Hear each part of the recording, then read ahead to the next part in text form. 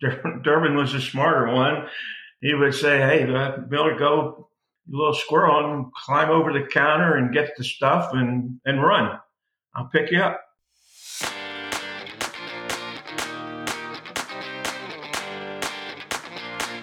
Snow Files, Season 3, Episode 42.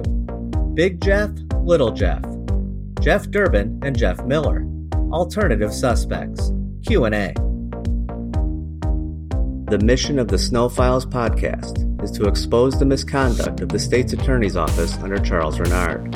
It is not our intention in any way to disparage the current state's attorney's office or the Bloomington Police Department. You let this place take you over, you become a worse person than you did coming in, you know? You really have to strive to become better than you were when you first came to the penitentiary by being in here, because this is one of them environments where everything that can go wrong will go wrong, and nobody really gives a fuck about whether it goes wrong or not. Seth's supposed to serve his time in prison until 2027, but he could get out as early as 2022 or 2023. As the prospect of his freedom gets closer, Seth becomes increasingly nervous about what he'll do with his life once he's released. He talks to me about his desire to change his life for the better. Have you listened to the season finale of the Serial podcast, What Happened at Braley Pond?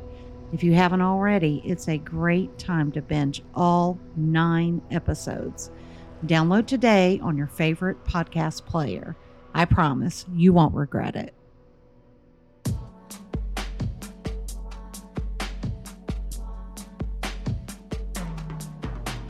Thanks for joining us for this week's Q&A segment, where we dodge rabbit holes, slay inaccuracies, and untangle this web one fiber at a time. Let's get started.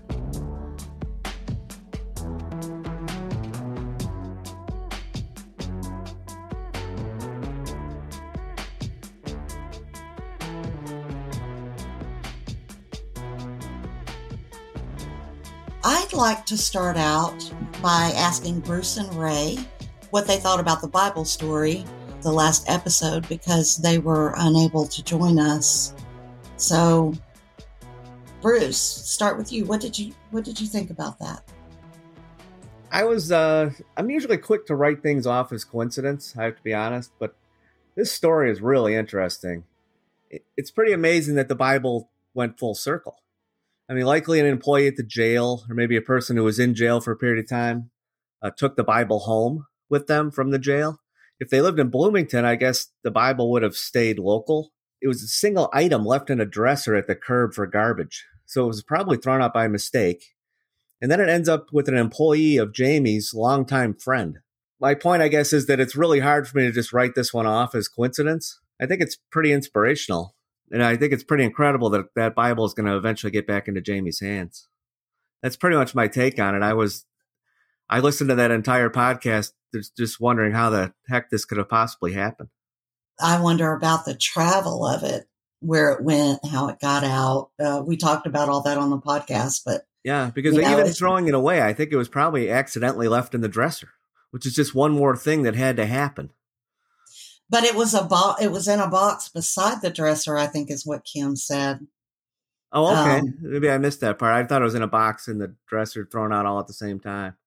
Yeah, because but either way, it seems like, how is this even possible? And then this employee goes, "Hey, I have a picture of that," which once again, that had to stick in his brain that was a big deal when he read that. It had an impact on the employee because he was reading it, and that caused him to take that photo. If he just read it real quick and didn't care, it wouldn't have mattered to him at all. So I think Jamie's words were just even important to him as a total stranger, the guy reading the transcript. So he kept the photo on his phone. A lot of things had to happen for it to get back to Jamie. That's just incredible. Right. Ray, did you have any thoughts on it? You know, the guy was from Leroy, born and raised, I guess, from Leroy. I kind of thought that was interesting. I'm just amazed at how everything just keeps kind of circulating. The places, the connection between people, Jamie, like Bruce said, the friend of Jamie's who just works with the guy that found the Bible, and and how it keeps coming around. I was very curious as how it transported from the McLean County Jail out to the curb where it was found. It's quite a circular history to it all. I just found that fascinating. I was blown away when I first heard about it. That's just such a weirdly fascinating story to me. Oh, sure. Things like that just don't happen. Well, I think the goal now is to see Jamie hold that Bible again. So I think that's what we're all hoping for. Well, I think Kim said, make another entry. That's a great idea too. Getting out. That'd be pretty cool to see. For sure. And he also said that's going to be the family Bible. That's the one that's going to be on the coffee table. Well, let's get into this week's episode. Tam, when looking at the robberies committed by the Jeffs, were there any similarities between these multiple armed robberies and the Clark Station robbery? Yeah, actually, there was a small amount of money taken. And that's been a discussion over and over, is why would somebody rob somebody for that little bit amount of money? But it was actually always a small amount of money. I think from the Econo Lodge, they got $166. From the Clark Station on Morris, it was undetermined, the amount of cash and cigarettes. I think that was the one where they said he was trying to get her to open up the safe, and she said that she couldn't. Maybe it was another one, but I thought that was kind of interesting that the robber was trying to get the person to open up the safe, and she said she couldn't. And, of course, in Bill's murder, there was around $100 taken, and a gun was also used. During these incidents, there were ski masks and Uncle Fester's mask used. So if they were responsible for the Clark murder, then they started using something to cover their identity, which kind of leads me to think that maybe they thought they could be recognized. Do y'all have any thoughts on that? Yes. One thing that I picked up on that sent my spidey senses off was that Durbin, when he did have to confess, he kept saying that he knew what Miller was doing with the gun and the mask, but he had no involvement in any of that at all. He, was very adamant about that. And I think it's because he's a little bit smarter than Miller. And Miller was also adamant even through his sentencing that he didn't even have an accomplice. So it seems like there was a discussion between the two, or a directive from Durbin for himself and also Miller to kind of isolate himself from what happened inside those gas stations.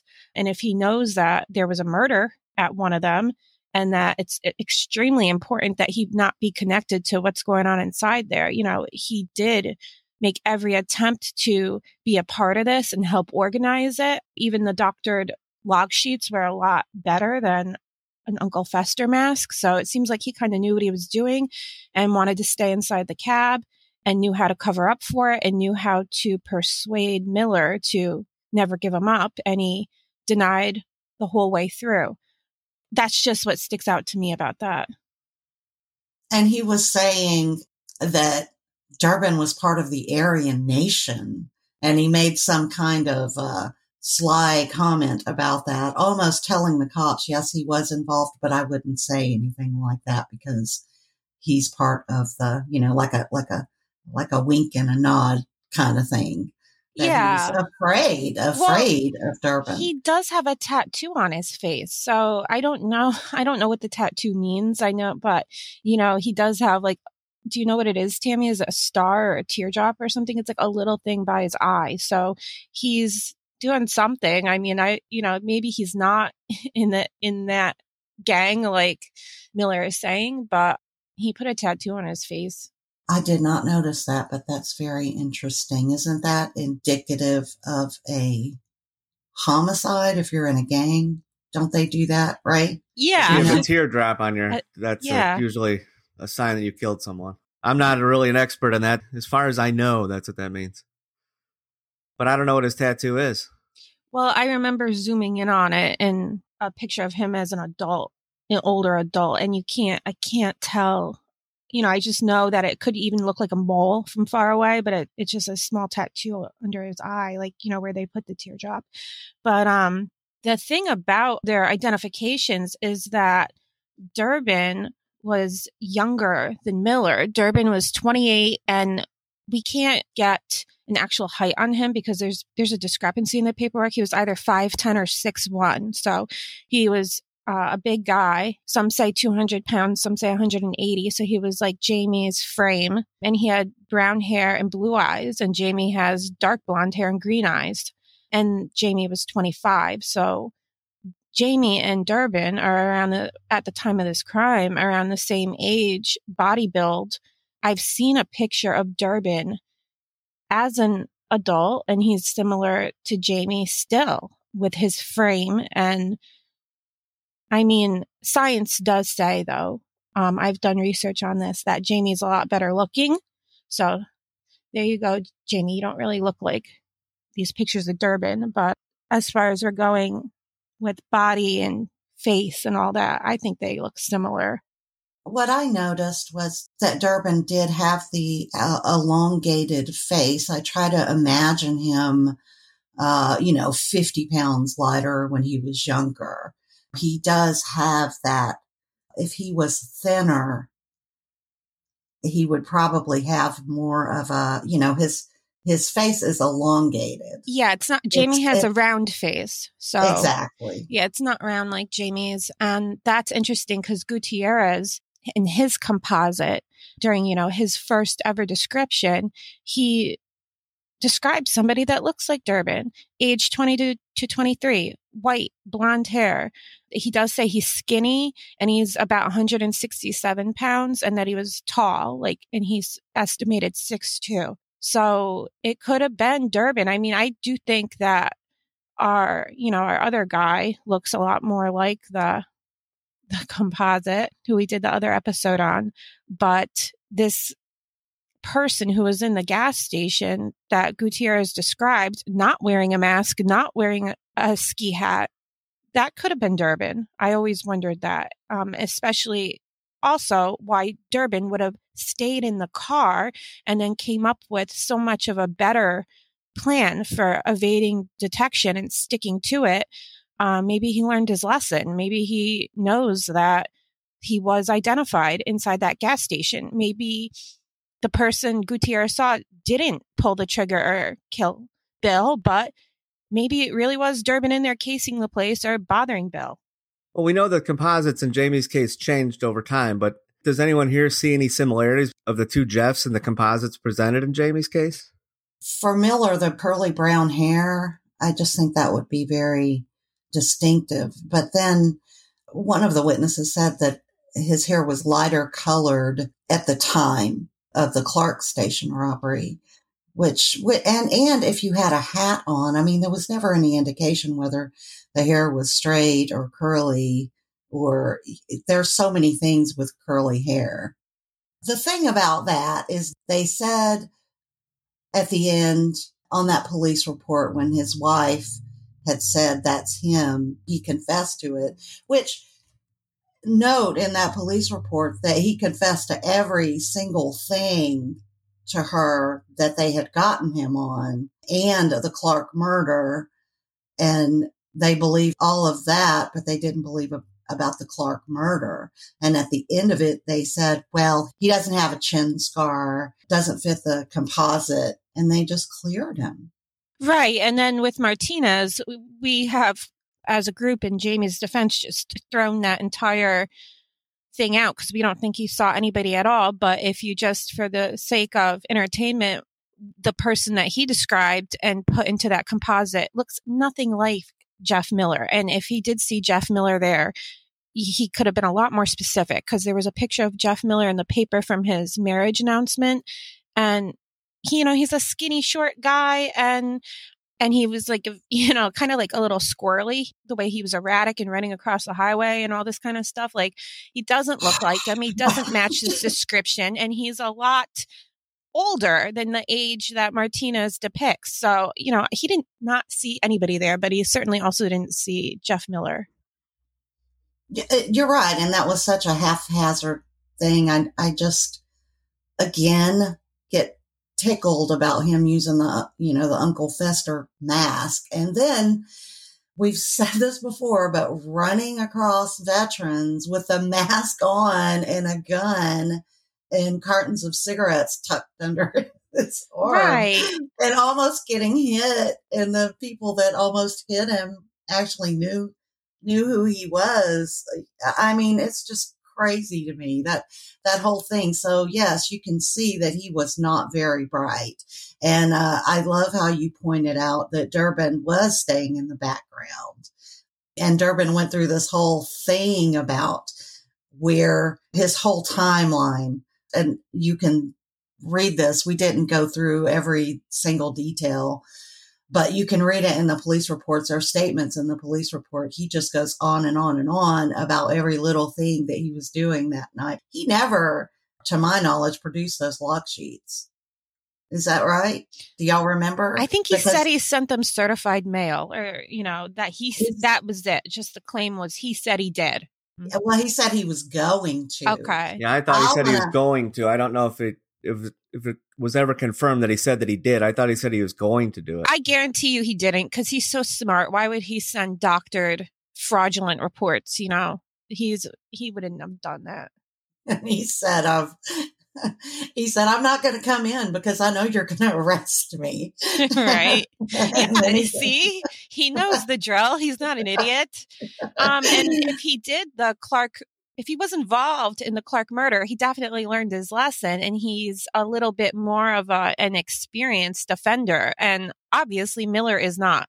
He did not learn his lesson, and he's not very experienced. So, and what's interesting to me is they had all of this whole string of armed robberies that were going on, and they were not, they did different places, right? I mean, a motel, a Clark gas station. There were, even after Jamie's arrest, of course, was when these things happened. And, there were other Clark stations that were robbed. They had a task force because they thought that it was all the same person doing these. Right, but there was a major crime spree that spurred a task force at the time. And they have these two guys that are robbing all these gas stations, but somehow they can't seem to think that they could have possibly done the Clark station. Or others. Right. There were others, plenty of others that were done that they pinned on other people, or they just never solved them. Even though they put the task force together to see who was doing this. This is the only grouping that I've seen, where they got two people for three things. And what stands out to me is them getting cleared for the Clark murder, is because it makes me wonder if they knew that they were a suspect in that homicide. And they made plea deals. So are you gonna go down for a homicide, or are you going to go down for armed robberies? Right. So if you're Jeff Durbin, are you going to happily take 20 years when you claim you only drove the guy there and you had nothing to do with anything that happened in those stores?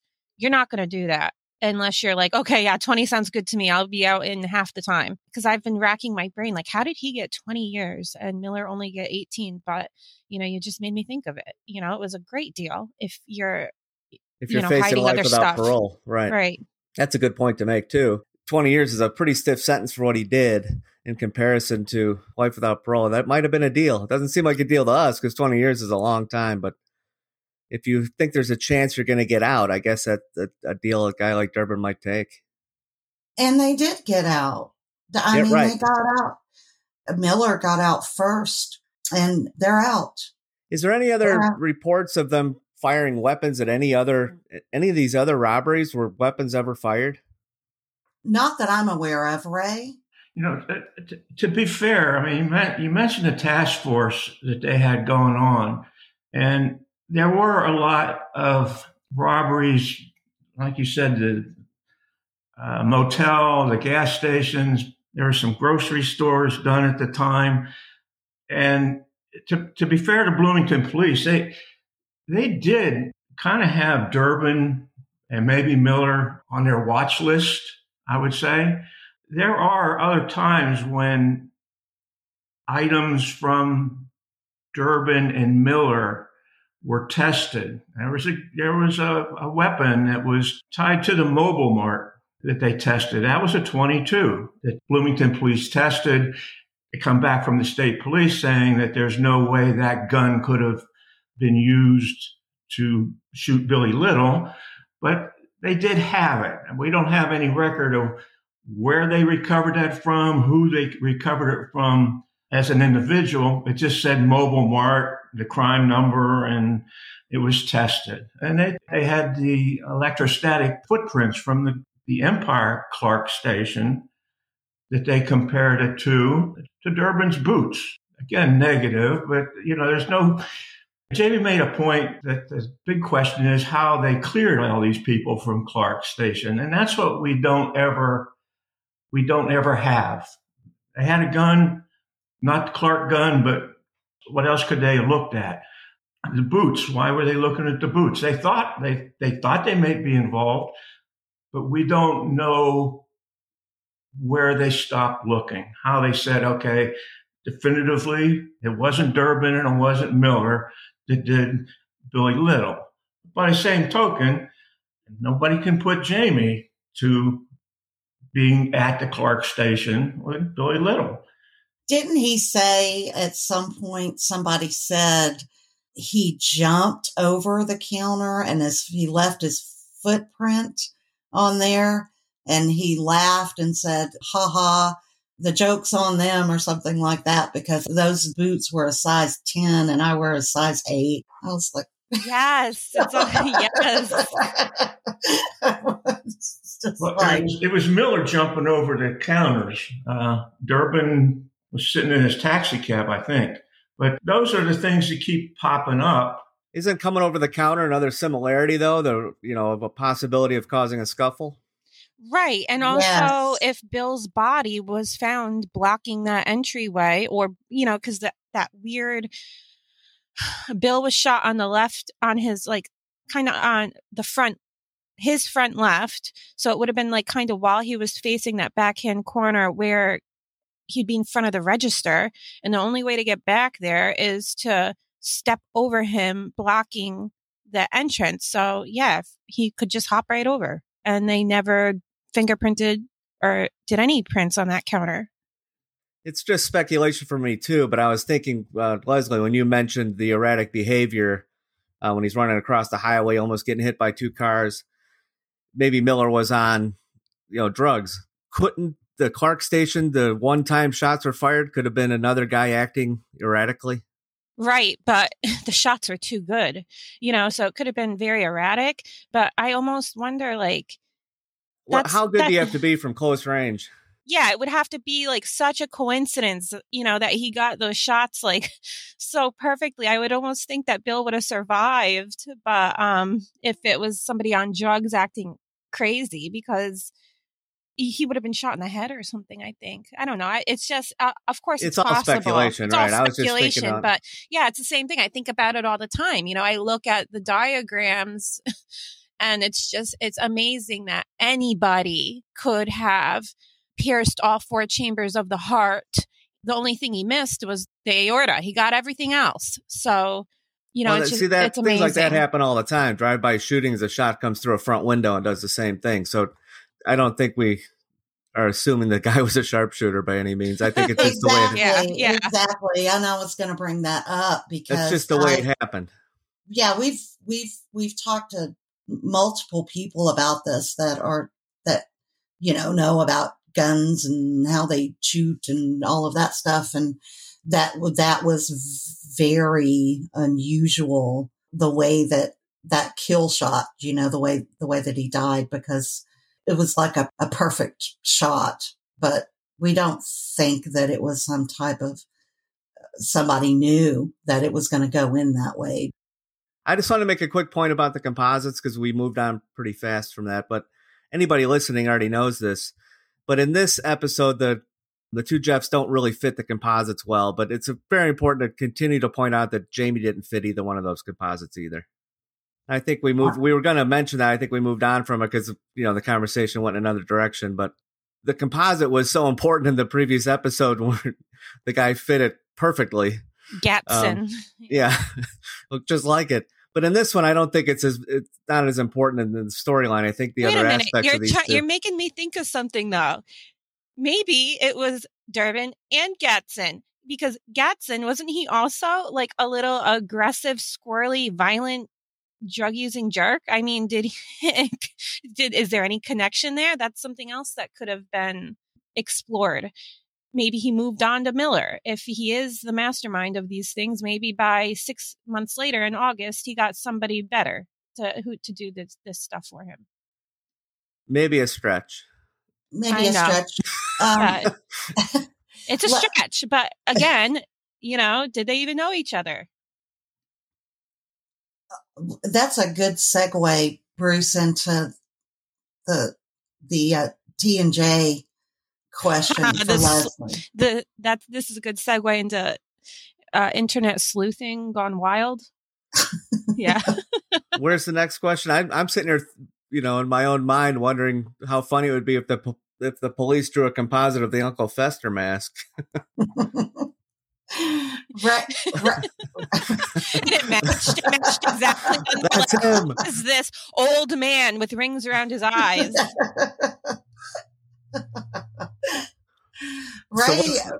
Ray already talked about the 38. I don't know if we mentioned there. Oh, it's right here. Ray, we know that Miller used a 38. What was Bill Little's murder weapon? Well, Bill Little's, that is probably the only definitive thing from that crime scene is that he was shot by a .22 caliber, probably a revolver, and they know that they have a list of weapons that could have fired that bullet, but not a 38. Is one gun really a way to clear people that fit other aspects of the case, though? Or isn't it possible that Miller had more than one gun? Well, didn't Miller find the gun did he find it after the murder of Bill Little? Is that when he stole it out of that car? We don't know anything on where that 38 came from. There's no police reports that kind of match that up to Miller or Durbin, anybody. I'm sorry to interrupt, but what's really important is that it was one of the witnesses who said it was a 38. And that was like in the Crime Watch episode, they referred to it as a 38 special. The witness that was sitting in the van when he was talking about him running across the highway said he was waving around a 38. Now, I don't know that he actually knew that was a 38. It's just something that people say. The 38 special was something that people said back in the day.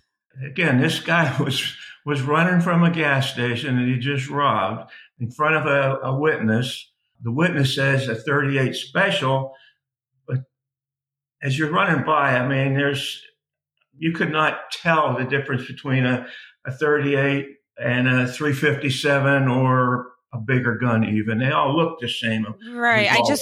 I just Googled it, and there's so many exhibits of them side by side, and there's so many Google images because of this problem. So there's so many images of them to scale side by side, and literally they look identical to me. So my question to Ray is completely flawed because we don't know if Miller really used a 38. That's just a witness statement. That was a witness statement. He saw him running by with a 38. The woman in the Econo Lodge, she said he had a gun. She thought it was a revolver. She compared it to her own personal gun and said the barrel was longer than her personal gun. Right. And nothing more than that. When the two Jeffs were arrested, were any guns taken in? Did the police recover any weapons? As I mentioned before, in the records, when we started following all the lab reports associated with this crime, and one of the reports that popped up is that a gun used and they compared it to the mobile mart. It was a gun recovered. It was a Harrington and Richardson 22, and they only listed to the mobile marked crime. It doesn't say who had it, where it was recovered. The lab report says it wasn't in good operating condition, and just by the characteristics on the bullet, that gun could not have fired the bullet that killed Billy Little. The lands and grooves were just completely, that gun could not have created those markings. But there was a gun recovered. We don't know. It goes to Bloomington's records that they're shabby, to say the least. It doesn't say where this gun came from, who had it, if they found it in one of their cars, if it was in one of their houses, if it was on one of their persons. Nothing. It just was, there was a comparison made, and they had a 22 at one point. But their investigation leaves a lot of unanswered questions, is what you're saying. Their investigation leaves a lot of unanswered questions. Right. Join us on our journey to free Jamie Snow by becoming a member of the Snow Files Patreon team for a flat rate of $5 a month, or set your own monthly rate. All supporters will receive a Snow Files wristband and a shout out by Jamie on the Snow Files podcast. Just visit snowfiles.net and click on the Join Our Patreon button.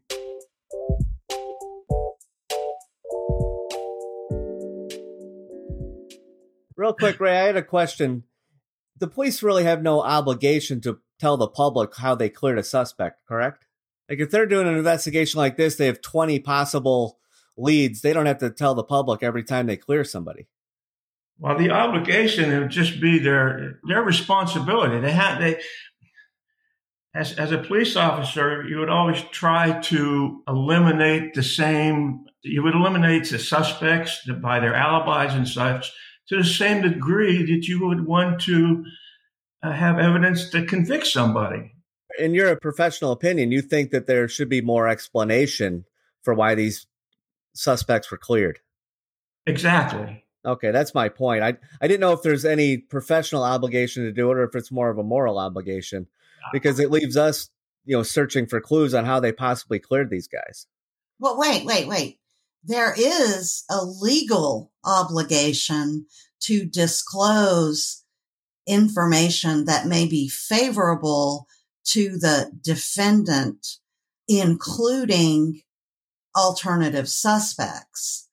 So when they have somebody like this who was committing similar crimes, it is their obligation to turn that information over on how they were cleared if they are a viable alternative suspect. That is a legal obligation. That's a little bit different than the police telling the public. But right, certainly in the court of law, you'd be committing Brady violations by not turning that over to the defense. Because we're sitting here all these years later trying to find out how these people are possibly cleared based on the evidence we have. Because these two should have never been cleared. This case should still be open. I mean, these guys, there's nothing to clear these two. And it could be in those 7,704 documents. That's what we're hoping for. We don't know, but again, that was not turned over to Jamie prior to trial and in 2007. So, right, when he went pro se, so there's a hell of a lot more evidence to clear Jamie right now on this day than there is to clear these guys. I mean, that's just fact. So I was just curious what Ray's take on that, because I don't know not in the court of law, but as far as during an investigation, I don't know what the expectations are for police to release information, before an official trial starts. Like I said, just to do their job properly, they should be looking at Martinez and verifying his statement. They should have looked at the Jeffs and such like that. I mean, we've had our ideas of suspects. I'll mention them again. When Eddie Hammond testified against Jamie, he was my prime suspect for doing this crime. He was found with a 22 that matched in his possession. He did armed robberies. It's not in the Bloomington police reports, but I went through FOIAs and through the McLean County Sheriff's Department and his history and such like that. And he was locked up. But if you look at Bloomington Police Department reports, all this stuff on Eddie Hammond goes through, and it never once mentions that he was actually cleared because he was in jail and couldn't have done it. They did do that to other ones. Mike Connolly, they checked him out. They cleared him by saying he was arrested in Massachusetts or Connecticut, wherever it was. They did do some of that. But the reports that may come to Jamie's attorney will have some different names and maybe more reports than what we've got. I mean, we have leads that just say, an example, the one with Jeff Miller's wife. If you look at the index that we've received, it says that lead is still open, was never closed. So it remains to be seen. I did want to point out, just to end this topic, that Miller did say that he got the gun from a car burglary. He said he got a gun and cigarettes from a car.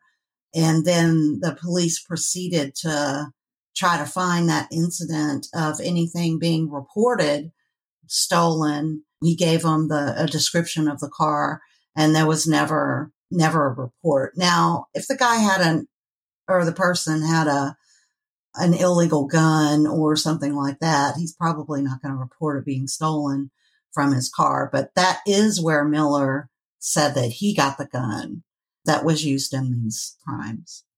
Which is Certainly an important aspect of it. It gives it, if you believe Miller, it gives you an idea of where he got the gun. I'm amazed too that they always seem to steal cigarettes. Every time they left, they took a tiny bit of money and a bunch of cigarettes. Right, They always tried to stock up. That's exactly what Tina Griffin said Jamie did. And he did, but there were no cigarettes missing, right, from the Clark station? Right. So Right. what the hell? Like, she could have just easily gotten these two Jeffs and been like, oh, you guys love to steal cigarettes. You probably were fighting over them. I mean, it would have fit her theory exactly. I just find it amazing how, the guy's running across the street with a mask with cigarettes under his arm. I'm like, wow, what a great successful robbery. And in her closing arguments, because it was brought out that the guy that Gutierrez gave the description of was actually lighting a cigarette. So then the question becomes, why did he need to steal cigarettes if he had some? And she said, have you ever known a smoker? I mean, they prepare for later. Even if they have one pack, they're going to take more for later or something like that. I was like, oh my God. It's a very simple way to think about living, to be honest with you. You're going to possibly threaten somebody's life for $60 and a couple cartons of smokes. It's just a whole different world. Leslie, can you talk a little bit about the theories explored on the Truth and Justice podcast with Bob Ruff? Yeah. So in episode 3, Bob broke down exactly how Bill could have been shot from the way he was standing, how tall he is, things like that. So this theory is all going off the autopsy report from where the markings, how tall Bill was. So when we talk about inches and stuff, we're not talking about really 52 or 62 inches off the floor. We're talking about on Bill's body. So just keep that in mind. But Bob had explained that he thought that the gunshot that was described as gunshot number 2 by the coroner was actually the first gunshot because it was level and it went in, how we were saying before, left to right on Bill. So that makes sense with the Clark station setup, that if he's standing near the register to use the register, your body has to be turned perpendicular to the person that you're serving. Because if you're facing the person that you're serving over the counter, you then have to turn a little bit to reach the register on the other counter. So he was standing upright, he says, the first bullet goes in left to right, very level. And you can see that on the autopsy report. It goes straight across the bottom of his heart. And then there's a second shot that goes, it looks like it kind of goes up near his shoulder. It's more by his armpit on the front of his chest. And then it slices down his heart diagonally, goes in the top chamber through the pulmonary artery and down the other side top chamber. So he says he's probably standing upright when the level shot goes in. And then the second shot, he probably fell or collapsed or, hunched over a little bit. And then that accounts for why the second shot is angled. So with these big variations in little Jeff being short and big Jeff being tall and Jamie being tall, some of us listeners were wondering how could that information be used to determine which Jeff could have pulled the trigger. So because I was such a good little sleuth 2 years ago, I actually went and got people who were the exact same heights that we saw. I got a person that was 5'7" when Jeff Miller was 5'6", a person who was 5'8", a person who was 5'10", and a person who was 6'1". So the reports say that Durbin was 5'10" or 6'1". And if you Google gas station gun robbery surveillance, most of the people hold their arm straight out with holding the pistol. And I think it's because they're scaring people and directing them with the gun. And then eventually they just pull the trigger with their arm out. So I just had all these different sized people hold their arm out and measure from the floor up. And it was impossible for a tall person to shoot a level shot at only 52 inches. So this is just all speculation. It was just, a little experimental thing to see. But the shorter person who's 5'7", their arm length was naturally held up at 55 inches. And, then again, we have the wound on Bill was at 52. And as the person gets taller and taller, that where they hold their arm out gets higher and higher, with somebody just an inch taller holding their arm out just 1 inch more. And then it kind of levels off, like a 5'10" person and a 6'1" person both held their arm at 61.5 inches. So that's 9 inches higher than the bullet that went through Bill. So if you're just going off that little tiny experiment, it probably wasn't Durbin and it probably wasn't Jamie. I don't think they would be able to get a level shot that way in this situation we're describing. And you can go on the Truth and Justice page. There were like over 200 comments about this when this was all posted in the fan group. And there were other people who are, ballistics experts who did videos with trajectory and things like that. And, it was just a cool little thing to think about. And again, that description that Bob gave was episode 3. And it was at like the 28-minute mark. It's kind of all speculation, though, for us. Because you would have to say that person did. Yes, most people might hold the gun straight out. You would have to say that it was that person was standing, here in this position, holding the gun straight out. Right. Which is the speculative part of it. If we knew that for sure, then we'd know 100% that it couldn't have been.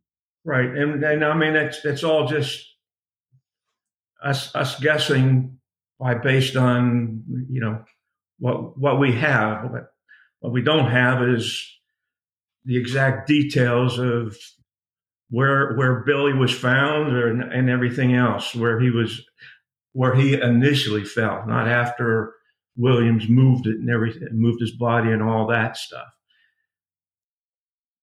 So also on Truth and Justice, we had the Jim Clemente profile again. So if we go back, we talked about it in depth with the last suspect, Gadsden. But what he said again were that it must be somebody desperate, somebody high, somebody really pissed off at somebody else. And he also said someone who is on the younger side, who's impulsive, who doesn't have a tremendous amount experience doing his particular crime, which is killing somebody and staging it as a robbery. He's not going to have like a great long-term job. He's going to have issues with relationships. And I think he's probably from the area. So if we think about that and we think about it being Jeff Miller, he fits all of that. I know Jim mentioned some stuff about the ulterior motive and, it could have been staging and all that, but he matches everything else. And I think we can point out that Durbin doesn't match that stuff. Like, he's not desperate. He had a job. I don't get the idea he was high. He could have just used drugs, but I don't get that feel that he was a drug addict. And I don't think he was really pissed off either. I think he was just conniving. But I do think that Miller fits this a lot better. I wondered about at the beginning of the episode and in early, I can't remember the exact date, but there was that fire where his mobile home got burned down. Right. It was before this little string of August robberies. Definitely before, but it was very close, right. to the time. And it, that just made me wonder, did he need money? I never saw a resolution. They just said fire probe, and there was I couldn't find a resolution to that probe. So it made me wonder if he needed money. I mean, if his house was burnt down. That's a good idea. Like, did he need money so he burnt his house down for insurance, or did his house burned down so then he needed the money? I mean, Either way, he needs the money. Right. I always wondered if that was linked to this crime spree, just because it was just odd that popped up. It's an interesting take. When I read that, I was thinking it was shortly after, I think the little murder was April 1st and the fire was May 30th. I was thinking more on the lines of getting rid of evidence. I wasn't thinking of the money aspect. So the money aspect is probably more logical. Ooh, I didn't think about that. I think in Truth and Justice, if that was ever discussed, that what you're saying, I remember, Bruce, was that they were thinking he burned it down to hide the evidence. A guy like this would probably be more likely to do an insurance fraud than to try to get rid of evidence, because the way they behaved, getting rid of evidence didn't seem like it was that important. But it was just something that came to my mind. I'm like, oh, he burned his trailer down to get rid of evidence on that April 1st killing. Right. Or maybe the mastermind, Jeff Durbin, had told him, burn your house down, get rid of all that stuff. Durbin was cagey, right? He was the smarter of the two in that respect, because if you think about the log files and how, of course he was doctoring them to show a timeline that took him away from these, which is why he didn't want to turn them over, because if that was compared to, where he actually was, that could be a problem for him. But he had forethought in that this is how I'm going to cover up these armed robberies. So cover up is kind of his thing. Yeah. Right. It's interesting that this fire happened right in the middle of all this, though. Yeah, it's like a climactic event, like on the timeline. It's almost like you do a robbery, it goes wrong, you take a month off, you get rid of all the evidence, and then you're like, okay, let's scale back and let's get these masks. And now I'm going to stay in the car and you're going to do all this crazy stuff. Okay, then let's take a plea deal for 20 years and keep our mouth shut and be happy about it. But I think Miller was a loose cannon, because I don't think he anticipated him running out to veterans with a gun and cigarettes and a mask. Yeah, right. Miller screwed it all up for sure. Yeah. The only thing Miller didn't screw up, though, was talking. He denied Durbin, right up until the end that he was involved. So, he was just really good about not talking. That's it. He could have just been really scared of him. They probably had a real good talk about that. Now, speaking of Miller, we didn't talk about this in the episode, but there was a love note. And Leslie, you were going to talk about this, but and you can read it if you can. But I have a few things to say about it. Do you think this is from his wife? Now, Miller's but wait wife? a minute. Is it Miller or is it Durbin? Did we ever decide? That's the question. I thought it might be Durbin, because didn't Miller's wife say she was in an institution around this time? She would have, but we can't see the return. Well, why don't you read it and then we'll talk about it? Okay. So the note that was just dumped into the FOIA says, it's like a Dear John letter kind of that was just left on a kitchen counter. And it's by a woman, the handwriting and everything is by a woman. It says, Jeff, the love that we had between each other will never match. I can't read the rest. And then sharing our love had to be something. Because of materialistic things, money doesn't mean anything to me. I love you. Please don't forget me. If I don't get the girls, I will come to you. Call mom or write. Love you more. Signed so-and-so. And then she actually puts Bloomington, Illinois. And then she puts like so-and-so and Jeff forever, XOXO. And then she writes, please don't get caught. Take care. I want to hear back from you in 1 week. Okay, so this could be Durbin because this is when he was on the run, right? Right. He's the one that ran. So my first impression is that this looks like it could have been written by a 14-year-old in high school. And what woman with children puts her name and Jeff forever? Like that? A girlfriend, definitely the wife, right? Okay, what's the line about that says, if I don't get the girls? I don't know who she's talking about. If it could have, sounds like a custody one of them thing. had children. Yeah, but could it have been she's not even their mother and it's his children, or could it be it's her children? I don't know. Could it be it's her children? Because as Tam says, it sounds like it's written by a teenager, but that one line makes me think that it's written by a parent. Yeah, we're just making fun of her. It's definitely a girlfriend. Well, no, it really could. I mean, Yeah. it's insane. I do. Why do you think that it's a girlfriend? Because she's gushy and in love with him, and she's willing to stay with somebody who's like, don't get caught. I love you. She puts her name in Jeff, XXO forever, and she's writing it all. She's declaring her love. She's saying, oh, our love is so great. And unfortunately, it's over because of materialistic things. Money doesn't mean anything to me. I love you so much. Don't get caught. I'm going to talk to your mom. That just sounds like a new girlfriend. That doesn't sound like a wife. Here's why it makes me think that it's a wife. Come on, Tammy.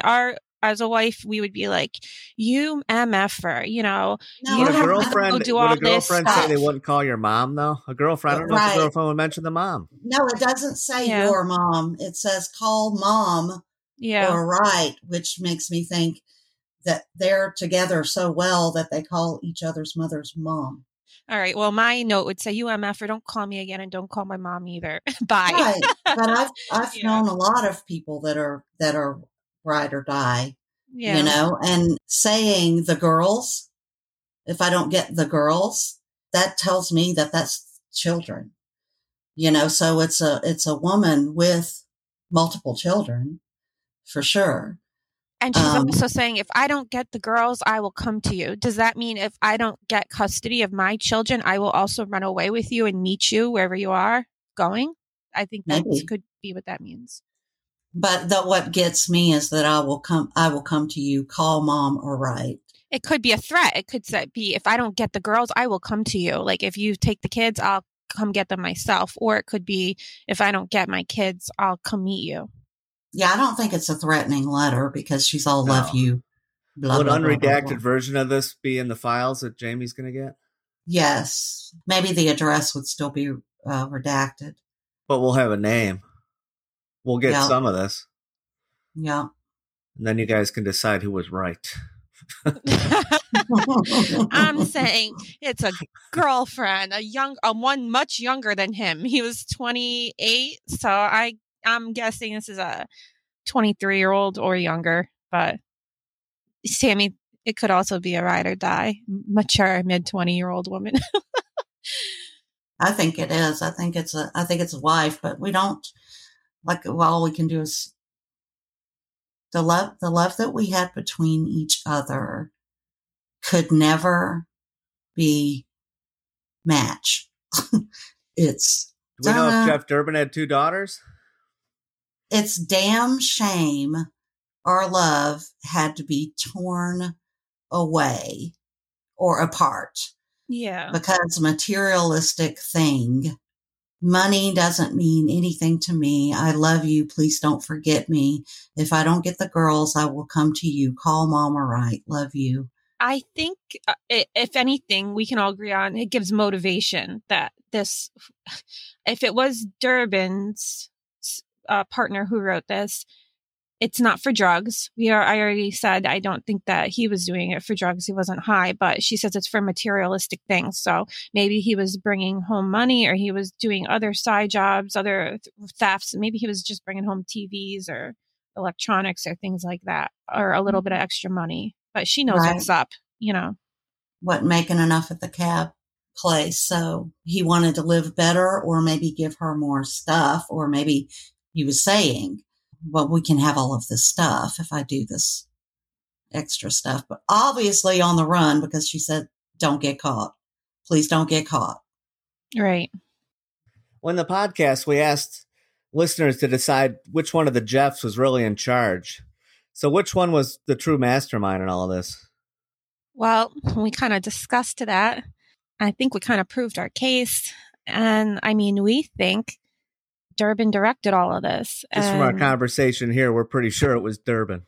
Right. So did other people pick up on that when, you were listening to the episode? Did you have the same thoughts, come to the same conclusions, or do you think we're barking up the wrong tree?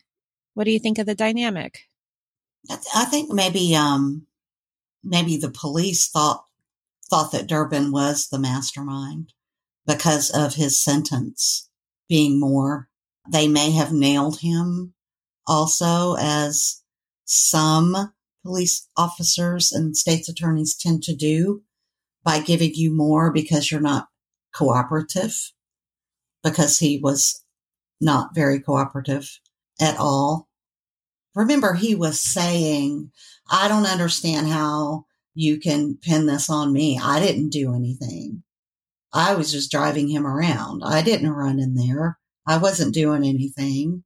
So he was definitely had a plan, it seemed to me, to cover his tracks and pin everything on Miller. The question is, what did he have over Miller to make Miller so loyal to him? Was it the threat? Maybe he burned his house down. Maybe he did. Maybe he did. Who knows how diabolical he was. Well, let's talk about that. Is there any indication that he is still like this? I mean, do we have any lists of his police involvement or charges or anything since he's been out? Or do we not know that? Or does he seem to be living like a regular life? Seems to be living a regular life. I seem to recall looking them both up, and I don't remember there being any major charges since this incident. I just seem to recall not being able to find anything on Miller, so I don't know what happened to him. I do know, I remember from the Truth and Justice that his wife is still available, still around. Her family is. And then Jeff Durbin, I just know that he looks pretty normal now. It looks like he's got a big family and that they like him. He's involved with his family again. And I remember that so well just from conversations with Jamie about, look where Jamie is, sitting in prison for something he didn't even do. And then, somebody who's the same age, stature, he even kind of styled his hair the same way.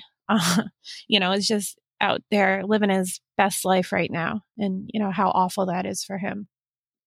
Especially after the guy taunted him in prison about him being the one to have to serve time for the crime. He had the 1991 armed robbery charges. And after that, one charge of registration expiration, traffic charge in McLean County. That was it. That was in 2009. So that's it. Well, he's very he has got a lot of forethought, so he's keeping himself out of trouble and everything. But yeah, that's true. If he would go into Jamie's cell and taunt him, that is very diabolical. So we're not even speculating when we say, oh, he's diabolical. He probably planned this whole thing out. He did plan a lot of stuff out, and he is diabolical. We have Jamie having a face-to-face interaction with him in Stateville. That is the kind of person he is. That's not speculation. So let's think about this. So I think he went to Joliet at the time. That was when Joliet was open, and he was in receiving. And I believe we talked about this a little bit on the Truth and Justice episode 2. He would have had to make his way to Jamie if he was in prison at the same time. And I was asking Jamie about this extensively, like how would he gotten over there? And Jamie says, yeah, there are plenty of ways that you can make your way to anybody, but you have to kind of work to do it. Because if somebody's in receiving, and then at Joliet at the time, it wasn't separate like Stateville has the NRC. This was just kind of a different area, but closer to general population. The point being, he would have had to make an effort to find Jamie when he came in there, which is interesting. And then I think Jamie said he didn't think anything about it until he saw Durbin's name in some of the discovery that he received.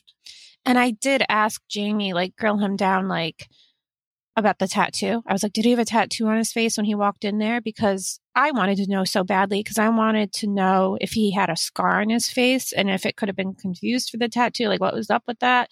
And no, Jamie was like, there is nothing on his face.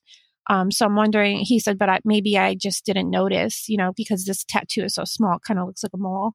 Did he get the tattoo in prison? Is that a prison tattoo that he got during there? Or was it, I think he probably got it after that interaction, because it might have been documented on his lead sheet if he had a tattoo.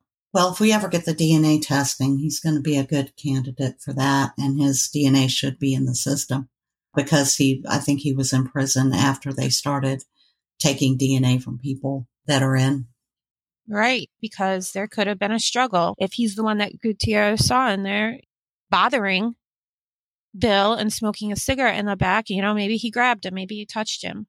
What do you think about that, Ray? Do you have any thoughts on him coming to the cell? I like looking at his criminal history I was looking at, and